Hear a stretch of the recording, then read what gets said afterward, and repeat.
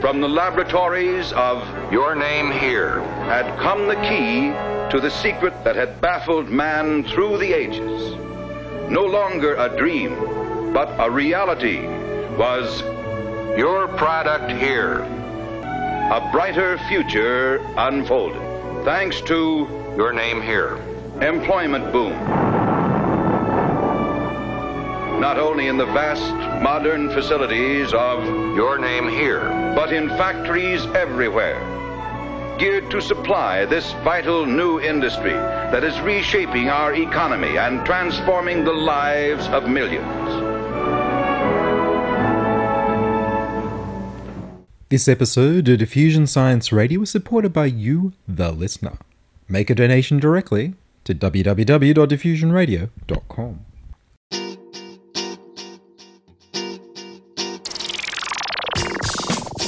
Diffusion, the international science radio show. We have a bouncer on the doors of perception. The good, the bad, the ugly. It gets pretty exciting. The myths, the truths. Toxicology. Astroseismology. Magnetism. The dark side. Genetically engineered potatoes. Planetoid. Planetoid. I love that word. Hello and welcome to Diffusion. Sit back and relax while we inject weird and wonderful science directly into your brain. I'm Ian Wolfe. On this edition, Bitcoin disrupts and Segway scoots. But first up, here's the news.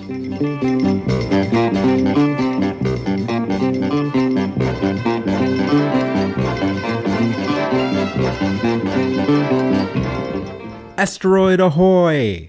The 600-metre asteroid 2004 BL86 is approaching the Earth at a speed of around 56,000 kilometres per hour. On Australia Day, Monday, January 26th, it will pass us just over 1 million kilometres away at its closest approach, which is about 3 times the distance between the Earth and the Moon. Far enough to be safe and close enough for a good look. The asteroid will be visible through small telescopes and strong binoculars, slowly moving across the sky. NASA will be bouncing microwave radar off the asteroid using the dishes of the 70-metre Deep Space Network in Goldston, California, and the 300-metre Arecibo Observatory in Puerto Rico for detailed images.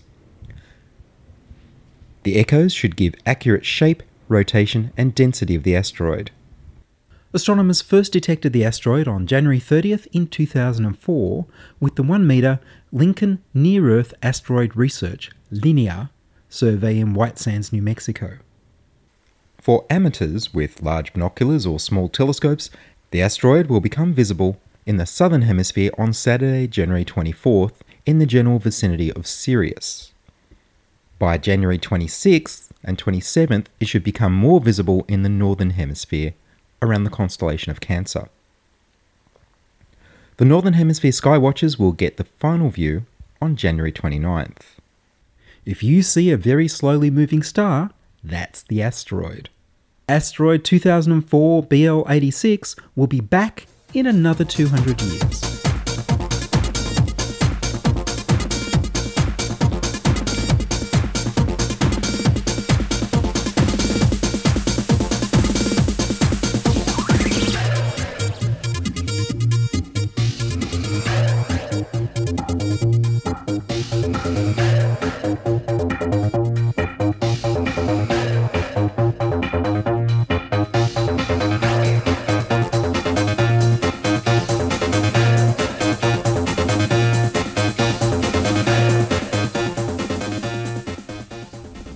You're listening to Ian Wolfe on Diffusion Science Radio.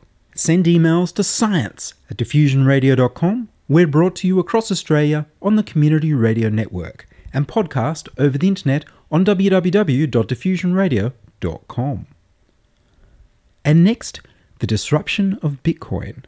Web developer Michael Dance has been following Bitcoin for the last year and a half.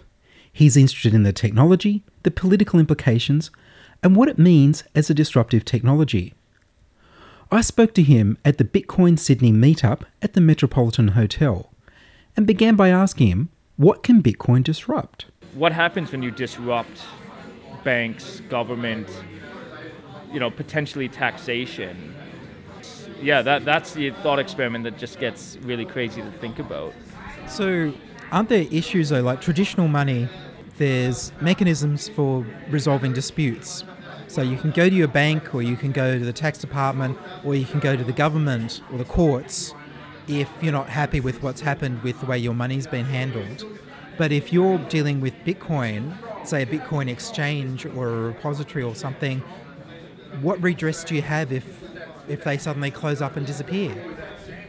Well, the way to think about that is and this is one of the things that's going to make Bitcoin adoption, like this is one of the things that makes it really revolutionary, and it's also one of the things that's going to be the biggest paradigm shifts to overcome, is that because really at the heart of Bitcoin, what it does is it moves that responsibility from a centralized institution like what we have with banks, insurance companies, and government for a lot of respects, and it shifts that responsibility back onto the individual. So it gives individual people control of their whole net worth. Now that's a very scary proposition, and that's I've been researching this now for a year and a half, and even having a really good understanding of the technology, that's still quite a scary proposition. I understand the technology, I've been researching it for a year. I'm still not completely comfortable taking my entire net worth in my own hands, because that's a big responsibility. But that's one of the interesting things about seeing this technology and understanding how it works, is that a lot of the ways that it's addressing those issues is in ways that once we solve it, it's solved. It actually takes a lot of the... what it does is it takes a lot of the things that cause the global financial crisis, the centralization and the lack of regulation, and it actually solves those problems in a technology sense. So one of the ways that it does that, for example, is with a technology called like multi-signature technology. So what that means essentially is that if you're using eBay, if you're using PayPal, if you're using Visa, all these different networks, your only game in town in terms of dispute resolution is, you've got to play by PayPal's rules if you're using PayPal. So what multi-sig technology does is it say we're buying antique art, and I trust that it's genuine. I'm dealing with you directly. For one, Bitcoin allows us to just work directly. We don't need any middleman involved to do the transaction. And now with this multi-signature technology, what that allows us to do is it essentially levels the playing field for that dispute resolution, that arbitrator person. So what we could do instead would be we could have like a 2 of 3 multi-sig account where if you like basically instead of like PayPal, we could have a fine art specialist be a signing authority on the transaction. So what that means is that if either one of us disputed it, I didn't pay you, you didn't, if there was some issue, we could go to this person and like, look, you settle this dispute. So that's a very simple example, but that can be extrapolated into, you could have a consensus of 10 people making that decision, and like the key thing there though really is that it's that leveling of the playing field, is that, for whatever transaction you're dealing with, this allows you without any middleman whatsoever to have an expert in that domain vouch for it, and you can do it in a way where, because of the technology, you can trust that there's not a single one of us that can just run off with the money, and that's huge. That's quite a game changer if you think about, if you look at sites like eBay, that allows like, okay, we're going to do this transaction for whatever it might be. All of a sudden that opens up a marketplace for I'm a expert in guitars, I'm an expert in hardware, I'm an expert in all these different things. I'd much rather have their opinion to resolve our transaction disputes than some minimum wage worker at MasterCard deciding who's right and who's wrong. Like it's opening up a whole new market in that respect. One of the things that worried me, though, is if I've got most of my money in a digital wallet, what happens if I forget the password? How the technology solves those issues is, and this is something that I've got direct experience dealing with, and this was, so I had a lot of my Bitcoin, like it was held on Mt. Gox, which is, you know, the world's go-to disaster in terms of Bitcoin for, you know, this sort of problem. And I think the thing to realize about that situation is that really played into like what the traditional problems with this sort of thing is that centralized exchanges like Mt. Gox, they weren't using the technology the way that it should be used. And what I mean by that was that they were basically taking custodial access of everybody's accounts. So they were, instead of me being able to authorize transactions on my own account, by using Mt. Gox, you were basically giving that up to them. So you had millions of people's money that was they were the ones who had the key for it. And you know, it's just the historical case of, you know, when one person has a lot of money, they end up just cutting and running with it and leaving a bunch of people out to dry. So that's like, I think, a very fundamental misunderstanding of this technology. What this technology does is it eliminates that systemic risk by putting it back in our control. And so to answer your question in terms of like how the technology solves if I forgot my password, one of the things that the technology allows is that I could, for example, I could print my account signing authority onto what's called a paper wallet or cold storage, so that I could, if I lose my phone and I've got Bitcoin on it, I can just basically buy a new phone. You know, I can basically put that paper wallet onto another phone and just basically transfer the funds onto a new device. And I mean, even just the fact that you said, well, I can password protect money.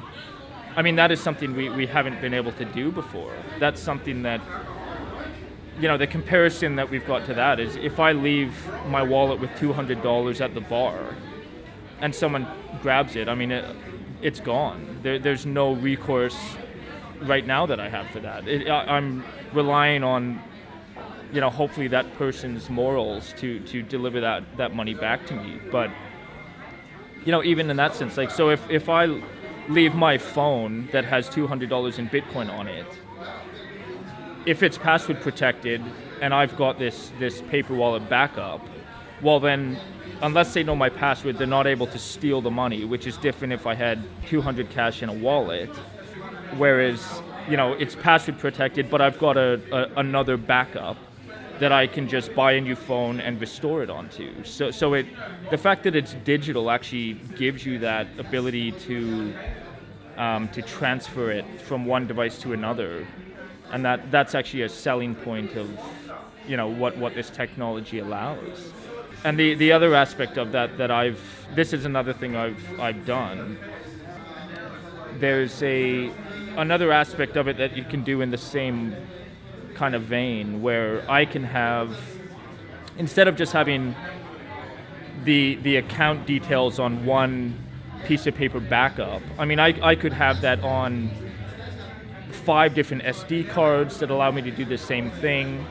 And then the other interesting aspect of it is that I can have, and this is something I've done with my family, is that I can actually have that paper backup split into, say, 4 different pieces. So what that allows me to do is I can have the one whole backup that will allow me, if my laptop dies or my phone dies, I can take that one backup and restore everything. Or the flip side of that is, with this split backup that I'm talking about, what that allows me to do is that I can give one piece of that backup to each family member. So I did this, I sent one to my mother in Canada, one to my father in New Zealand. I've given one to my brother, and I've got one. And in the same kind of way as what the multi-signature technology does, is what that means is that any two of my family members need to come together, and then they can collectively take ownership of those funds. And so that's like the idea of like a will. If something happens to me, they any two of the three remaining members, as long as they can come up with two of those pieces, then they can withdraw the money that way and take ownership of it, which is, like, again, that's never been possible before. That in a way that you don't need to rely on a bank. Like, that's just a game changer. So I mean, my holdings at the moment, I've got some of them on my phone, which is password protected. If I leave my phone, then that's secured.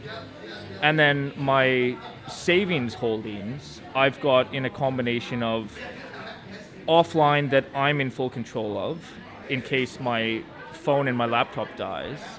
And then I've also got in case of I die or whatever, there's also the solution where my family can come together and take ownership of that money as well. So really, I don't think I explained that very well or eloquently, but it really does, like, again, it's a technology solution to solve most of these common problems. And I mean, to bring it back to that Mt. Gox situation, that's, being a regular at this meetup, that would be one of the most misunderstood things about, with the question you raised about, Mt. Gox and all these situations, is that if you're using this technology properly and you are, using these safe measures that I've talked about to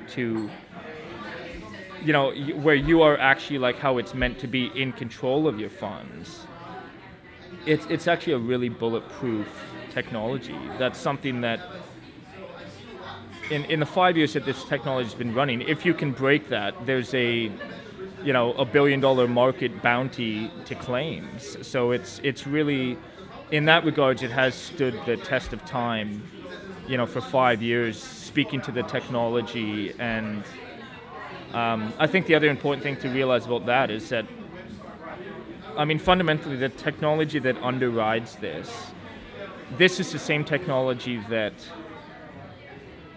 secures your banks, secures your mobile phone communications, secures, all the internet security that we rely on every day. So if there's holes in this system, it's going to be, it's going to just ripple throughout all of our, all the technology in our modern worlds.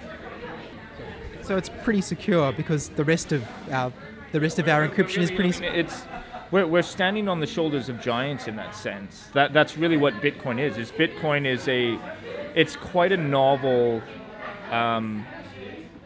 approach of, and really what it's doing is just cobbling together, all the like innovations from peer-to-peer networking, cryptography, and all these different systems, and it's just combining them in a way that, it is very unique. It's the first kind of attempt at it, and it's, it is based in very tried and tested technology. Michael, thank you very much. Oh, thank you very much. That was Michael Dance talking about the disruption of Bitcoin. You can find the Bitcoin Sydney meetup at www.meetup.com/BitcoinSyd. And finally, Malcolm Fade has built a homemade, self-balancing, two-wheeled scooter like a Segway. I met him in a very windy park at the Eastern Sydney Makers Meetup in Rose Bay, and, after taking a ride on the scooter, asked him how he got started. I guess I first came across the idea from the commercial Segway and thought, oh, that looks like an interesting thing. I wonder if I could make one of those. And what was the next step? Well, then I went to a Linux conf in Sydney some years ago, and about 7 or 8 years ago, I guess, and bumped into a guy that had made one, and he was giving people turns, and I thought, oh, this is cool, and that was kind of my motivation to start collecting parts and figure out how it's to be done. thankfully he had open source software which helped immensely in getting the process working. And how long did it take for you to start building it all and get it working? As with most of my projects, the hardest part is the research. I think I spent about 3 months researching, and then just quite a short time actually, maybe 2 or 3 weeks, just on weekends and spare time constructing. And how does it work? What's the controlling part of this? So it's got motors and 2 wheels and a platform, and it stays steady while you're on it. So what's the guts of this? How does it work? Well, for inputs, it's got the main inputs are an accelerometer and a gyroscope. The gyroscope tells the software which way it's tipping and how fast it's tipping. The accelerometer tells the system how far is down. Which way is down. At low speed, the accelerometer has most bias, and at higher speed, the gyroscope. That's both fed into a microcontroller. The microcontroller uses a Kalman filter to combine those 2 input signals, and using software and a PID loop to then control the wheels and the balance. There's also a joystick input to control the left and right, which is differential steering.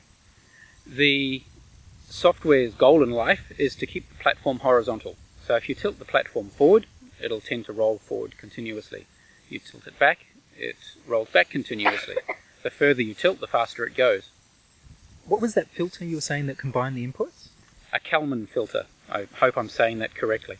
It's used to combine the noisy input signal of the accelerometer and the drifting signal of the gyroscope into something that's usable by the software. Amazing. So where can you drive this? Nowhere. Legally? Nowhere. Not in public spaces. On private property. There's even a picture of a Segway on the RTA website that says that this is forbidden. Oh no. And what's your background? Are you an engineer? My background is electronics, and I did a New Zealand certificate in electronics and computer technology, so hardware and software. If there was a thing called mechatronics when I was being educated, that would have been what I did, but there was no such word at the time. And you referred to your other projects, so what else have you been building? I've been play with a few different things as they take my interest. After I built the Segway, I embarked on an electric car project, a Hilux Ute, battery-powered electric, that was featured in Silicon Chip magazine a few years ago. I subsequently sold that because I couldn't really develop it any further with the technology I used. Subsequently bought all of the bits and pieces I need to make a reasonably high-performance small car, a rear-wheel drive car. I've got a BMW E30. If anybody's looking for a project, I'm actually trying to sell all of the parts that you need to do this conversion, just because I've run out of time, and having a young family and building electric cars takes a lot of time. Other things I've been playing with, I've built a CAN bus dashboard and trip computer for electric vehicles that use a particular speed controller called Kelly, which has a lot of data available on its CAN bus. So its job is to be first of all a speedo and odometer, because you require that by law. And then as a result of measuring the current voltage, I can calculate power.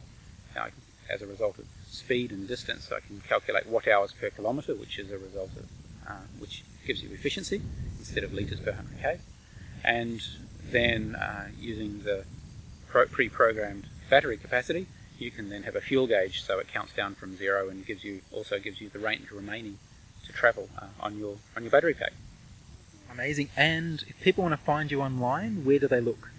Best place is to look at my very infrequently updated blog, which is malfunction.fade.name. Malfunction.faed.name. Well, Malcolm Fade, thank you very much. Thank you.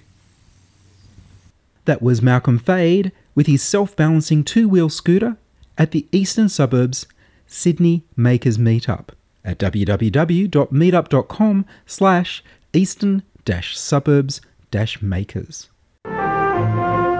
With new, Your product here. available to all, man is working modern miracles, breaking the boundaries of time, nearing the conquest of space itself.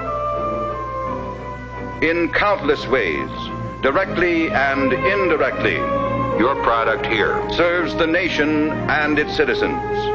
Plays a vital role in helping every American to achieve a better way of life. Enables or helps him to enjoy healthful recreation. Have well-trained, obedient pets. Make friends.